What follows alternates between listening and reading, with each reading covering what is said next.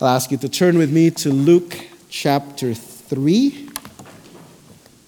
Luke chapter 3.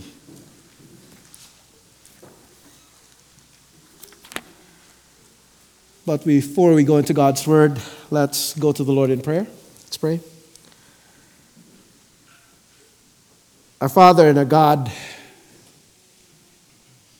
indeed, as we look back over the year, we cannot but give you thanks because we have seen your faithfulness enacted in ways beyond our wildest imagination.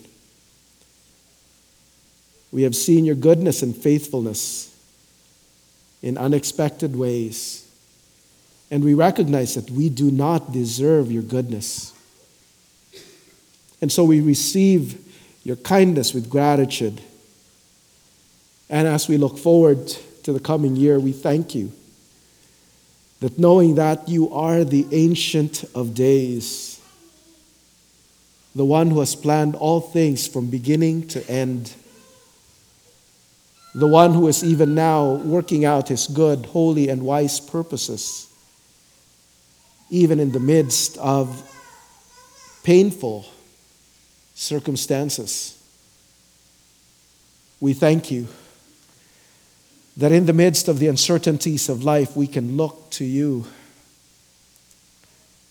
and know that even though we may not know what the future holds, we can rest because we know the one who holds the future, the one who is guiding it, the one who has pledged himself to us in covenant love. And so, Father, as we look to the future, we ask that you would give us, your people, grace so that the recognition of your faithfulness would not simply stir gratitude, but that gratitude for your grace would lead us to action, to recognize that you have saved us so that we may serve your purposes, so that we, Crestwick Baptist Church, may be a base camp for believers and a lighthouse for the lost. And so we ask, Father, give us wisdom, give us strength, so that we may fulfill your purposes for us in the coming year. Unite our hearts around your purposes, so that we, your people, may minister the gospel in this community, knowing that this is not something we could do of ourselves. It is something that we can only do by the strength, the grace that you provide.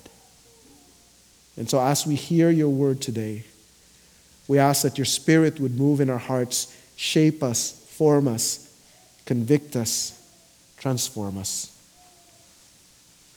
Not for our sakes, but for the glory and honor of your matchless name, we pray.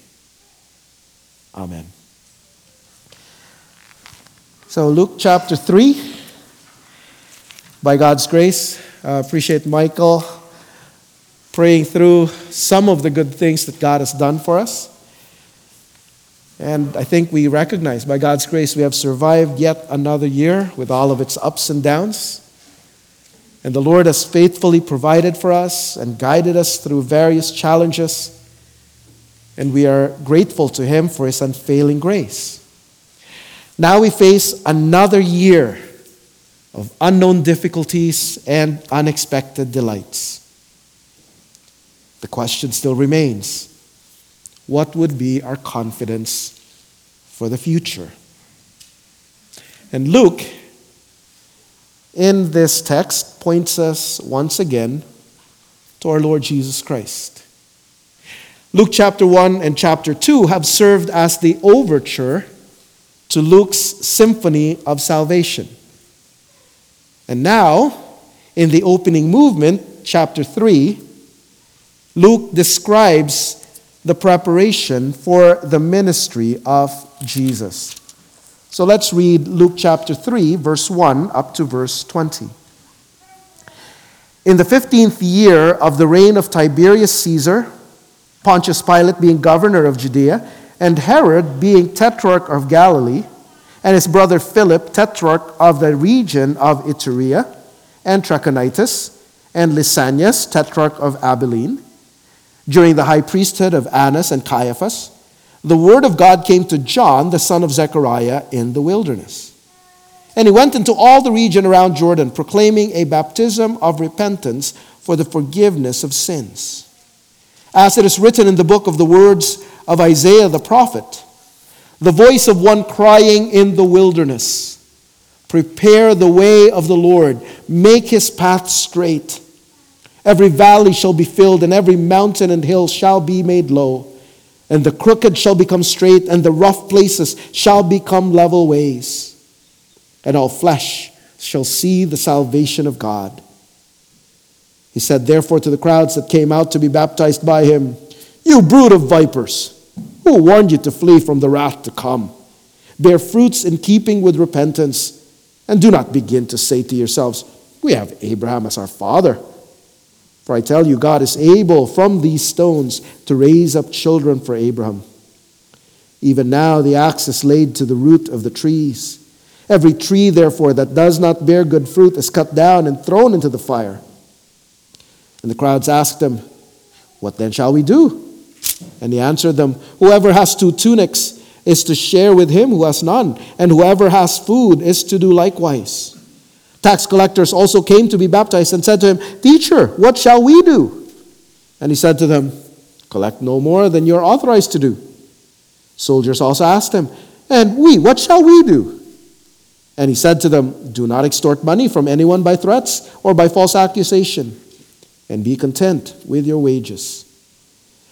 As the people were in expectation and were all questioning in their hearts concerning John, whether he might be the Christ, John answered them all, saying, I baptize you with water, but he who is mightier than I is coming, the strap of whose sandals I am not worthy to untie. He will baptize you with the Holy Spirit and fire. His winnowing fork is in his hand to clear his threshing floor and to gather the wheat into the barn. But the chaff he will burn with unquenchable fire. So with many other exhortations he preached good news to the people.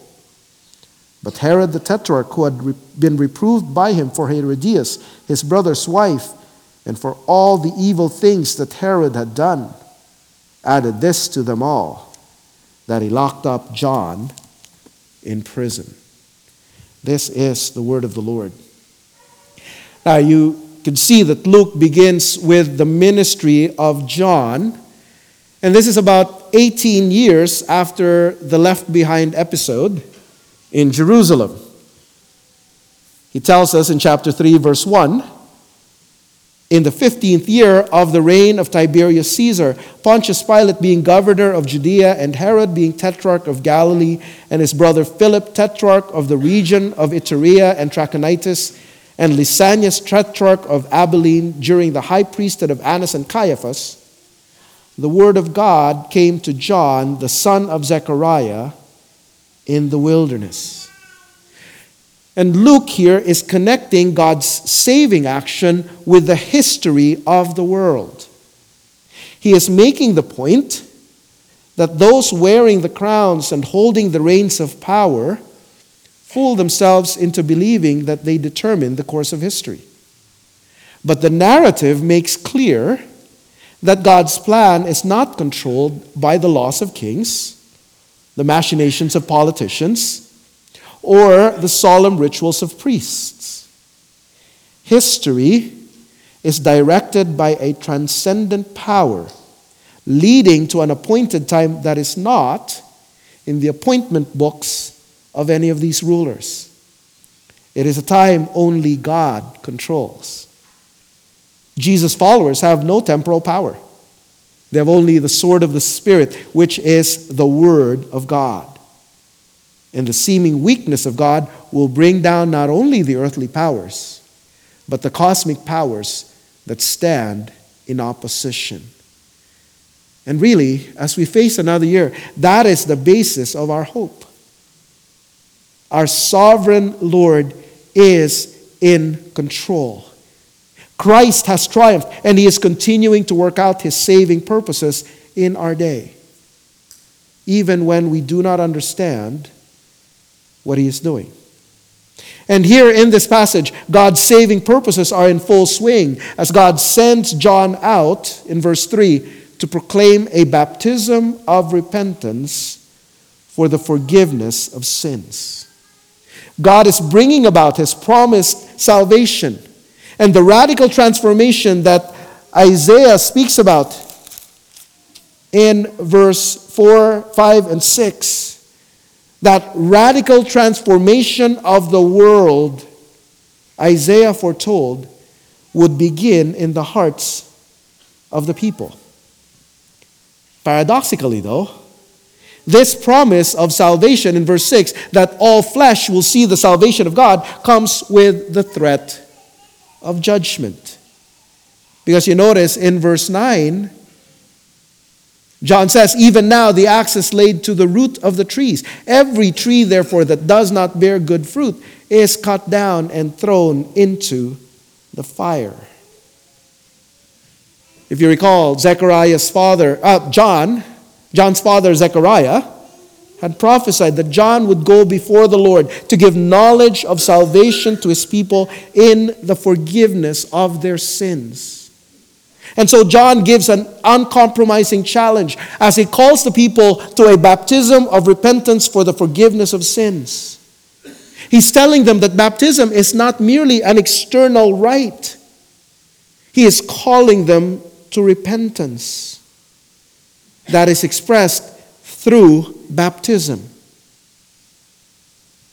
They could not rest on any ethnic or religious background. That's why he tells them, don't begin to say to yourselves, we have Abraham as our father. For I tell you, God is able from these stones to raise up children for Abraham. He was calling them to repent.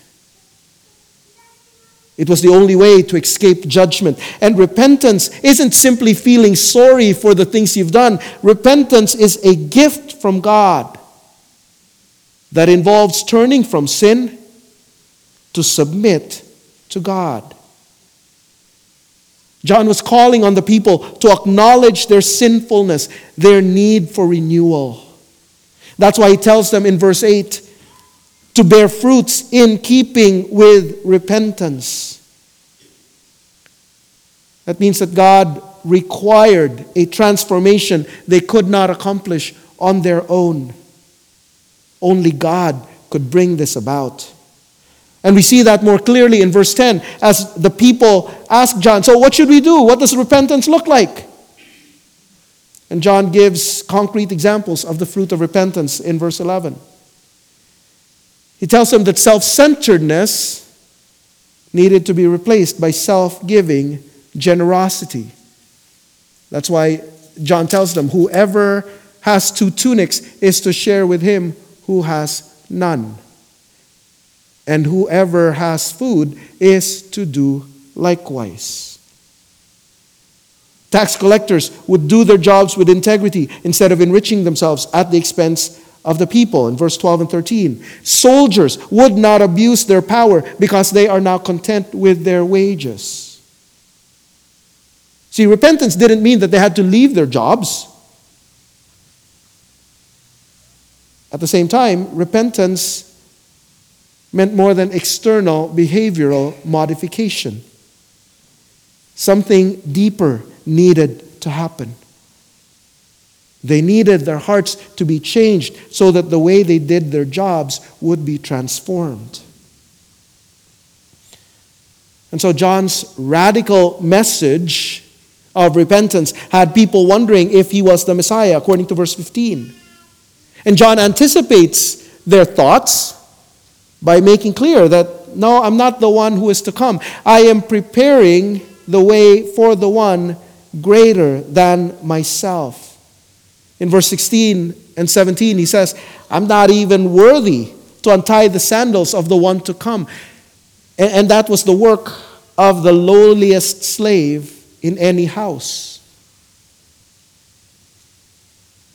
He was orienting them towards the one to come because that's what repentance meant. They would turn to the one who is to come. He was the one in whom they would trust. According to verse 16, he is the one who would baptize them with the Holy Spirit and fire. That meant that this one to come would exercise God's power to purify and transform the people. And if you're wondering why John keeps talking about the one to come, it is because Luke is heightening our anticipation by not naming this one who is to come. He's making us ask, who is this person? And he'll answer that in verse 21. But Luke is also foreshadowing the cost of proclaiming the good news faithfully. Because we are told in verse 19 and 20 that John is imprisoned by Herod for his uncompromising proclamation of the truth, for challenging Herod for all his evil deeds. But that imprisonment also serves as a transition point. With his imprisonment, John, as it were, steps off the stage, and Luke turns the spotlight on Jesus in verse 21. He's made us wonder, who is this one to come? And then he answers it in verse 21, where it says, now when all the people were baptized, and when Jesus also had been baptized and was praying, the heavens were opened. See, John's work of preparing the way of the Lord actually culminates in the baptism of Jesus. We understand that Jesus had no need of repentance because he had no sin. But he was baptized because he was uniting himself to all those who had been baptized by John, to those who were repenting of their sins. This was part of Jesus preparing himself for ministry. He was signaling that he would act on behalf of those who were repenting of their sins. He was formally identifying himself with the repentant of Israel through his baptism. And we are told that while he prays, the heavens were opened and the Holy Spirit descended on him in bodily form like a dove. And a voice came from heaven, "You are my beloved Son, with you I am well pleased." Luke is making it clear that this was not a private vision. This was a public proclamation of Jesus' identity. God is announcing to the whole world, "This is my Son. With him I am well pleased." According to Thomas Schreiner, the opened heavens at Jesus' baptism signifies that God is about to speak in a powerful way. And we'll see that in the coming Sundays. The Spirit comes as a symbolic and visible way like a dove. This imagery represents the inauguration of a new creation, just as the dove was released from Noah's ark upon the inauguration of the new world after the flood. Isaiah predicted that the Spirit of the Lord would rest upon the Messiah, and thus the coming of the Spirit signifies Jesus' anointing and empowering for ministry. The heavenly voice clearly comes from the Father, who identifies Jesus as his Son. This is a clear allusion to Psalm 2:7, in which the Messianic King is adopted as God's Son when installed as King.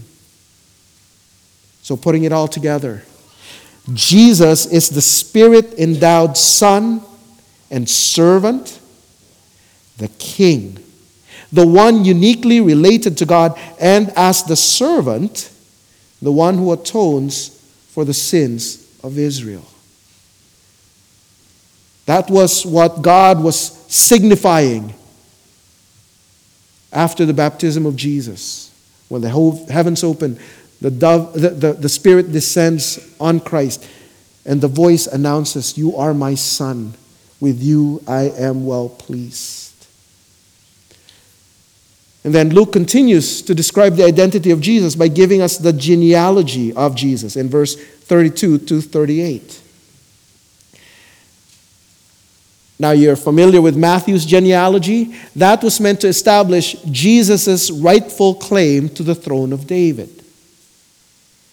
Luke's genealogy has a different intention. Luke is wanting to connect Jesus to all humanity. And that's why the genealogy ends in verse 38 with the son of Adam, the Son of God. Luke is presenting Jesus as the Son of God incarnate, who is also the second Adam. So that we are presented with Jesus, the true God and true man. Then comes the fun part, chapter 4, verse 1. As the second Adam, Jesus is led in by the Spirit into the wilderness. This is part of his preparation for ministry. And he will prepare for ministry by being tempted by Satan. He spends 40 days in the wilderness to recall the testing of Israel in the wilderness. So that Jesus has been portrayed as the Son of God, incarnate. He's also being portrayed in chapter 4 as the embodiment of Israel and the second Adam as he enters into testing. And as we reflect on his testing, we need to take Sinclair Ferguson's comment very seriously. It has been commonplace to interpret Jesus' temptations as analogous to, almost a model for, the tempting of the Christian. Christ was tempted as we are, but resisted, therefore we should resist in similar ways.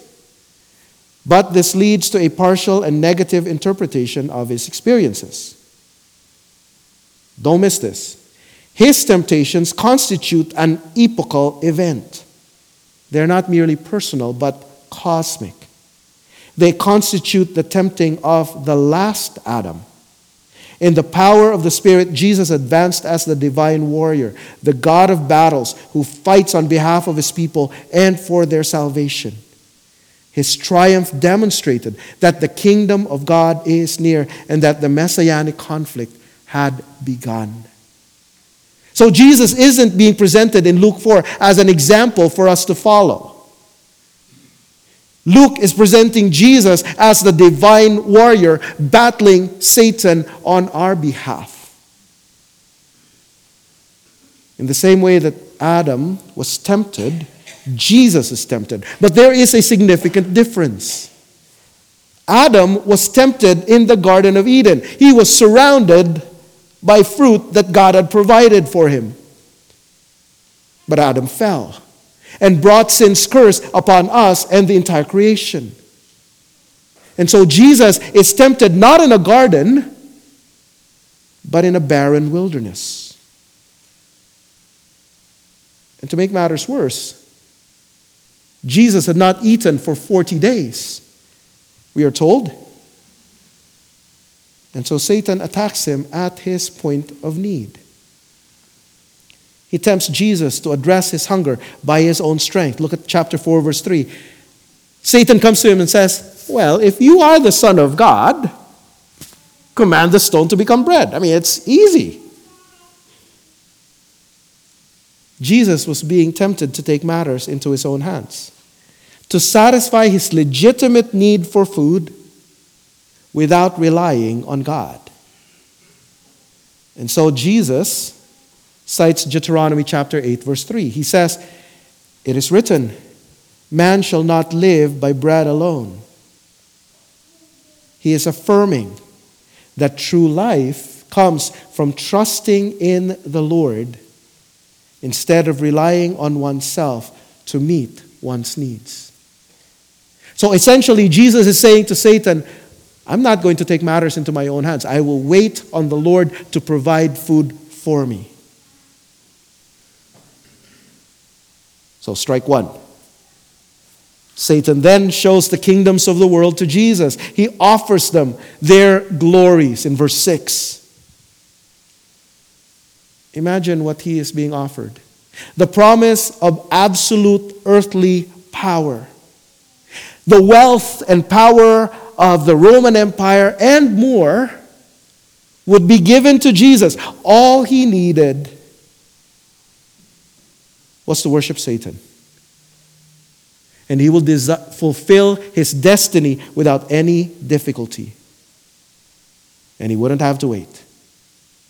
All he needed was to worship Satan. But Jesus responds from Deuteronomy chapter 6, verse 13. It is written, you shall worship the Lord your God, and him only shall you serve. Unlike Israel, Jesus refused to fall into idolatry. He would be faithful to God and God alone, no matter what Satan offered him. Strike two. And so Satan tempts Jesus a third time. He takes him to the pinnacle of the temple in Jerusalem.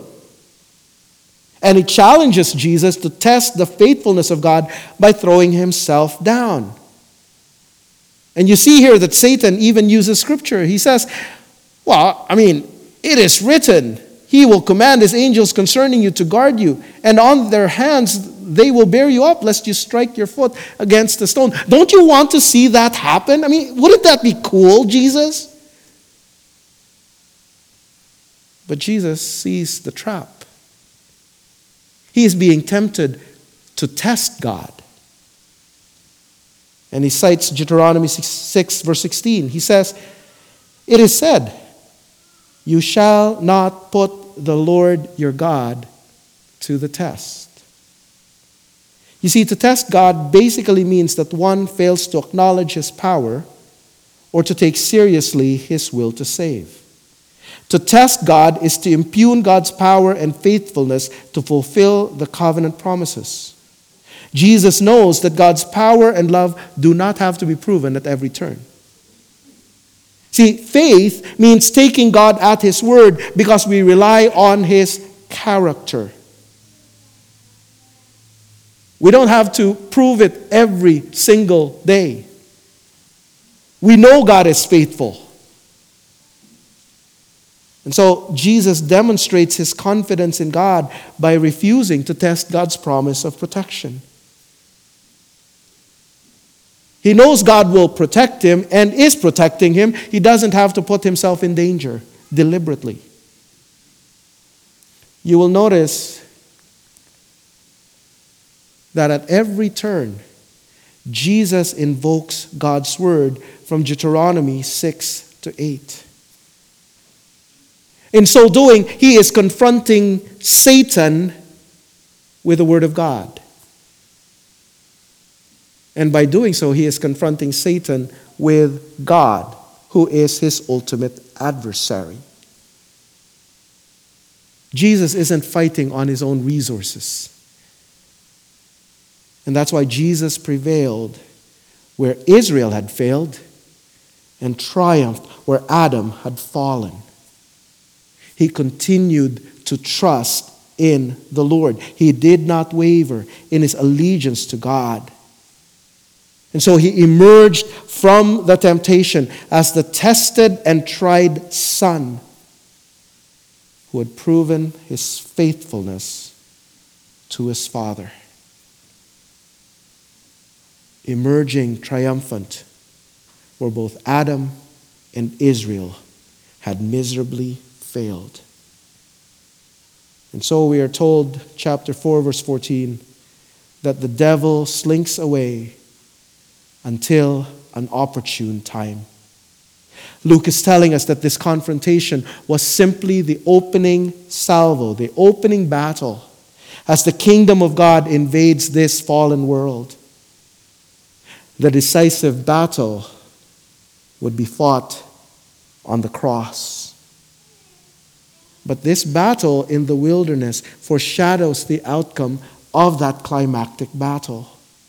Just as Jesus triumphed in the wilderness, so Jesus would triumph on the cross.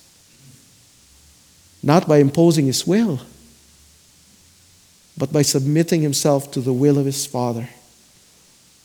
Because by his obedience to death, Jesus, through the eternal Spirit, offered himself without blemish to God, and thus purified our conscience from dead works to serve the living God. By his sacrificial death, Jesus defeated Satan once and for all. Just as Jesus defeated Satan in the wilderness by submitting to his Father, the victory over evil was not won through overwhelming force, but through loving self-sacrifice and surrender. And that's not the end of the story, is it? In his rising again, Jesus brings in the new creation. Jesus was tempted in a fallen world. He rises again to bring in a new world. And through faith in him, we become part of that new creation. We are given new hearts indwelt by his Spirit. And his Spirit is even now at work in us, transforming us to reflect the character of Jesus, so that we can follow the example of Jesus, because Jesus has won the victory for us. What this text is telling us is that our Savior has triumphed and he has our back. In time, he will return to consummate his victory. And as we live in the already not yet, awaiting the consummation of Jesus' victory, we have the comfort of knowing that we have one who is our great high priest interceding for us before the Father. And that's why we can face the future with confidence. It's not about our puny capabilities. It's all about Jesus and his redemptive accomplishment. Jesus is our great high priest who understands our struggle to be faithful because he has been tempted as we are, yet without sin. In fact, he has endured the most extreme temptation Satan could muster, and he has emerged triumphant. And through faith in him, we are united to Christ. So we share in that victory. And in the here and now, Jesus, our triumphant high priest, invites us to draw near to his throne of grace so that we may receive mercy and find grace to help in our time of need. And please understand, when the author of Hebrews speaks to our time of need, he talks about our constant need. The wonderful truth about our Lord Jesus Christ is that he doesn't merely help us get by. Our Lord Jesus Christ has triumphed and he is leading us home to glory. So as we face this coming year with all of its unknown challenges and unforeseen hazards, let us entrust ourselves to him who is the lover of our souls, to the faithful, tested, true Son who has overcome on our behalf. Let us pray. Father, thank you. Thank you that Jesus isn't just an example. He is our Savior. That he is the one who has taken our sins and paid for them on the cross.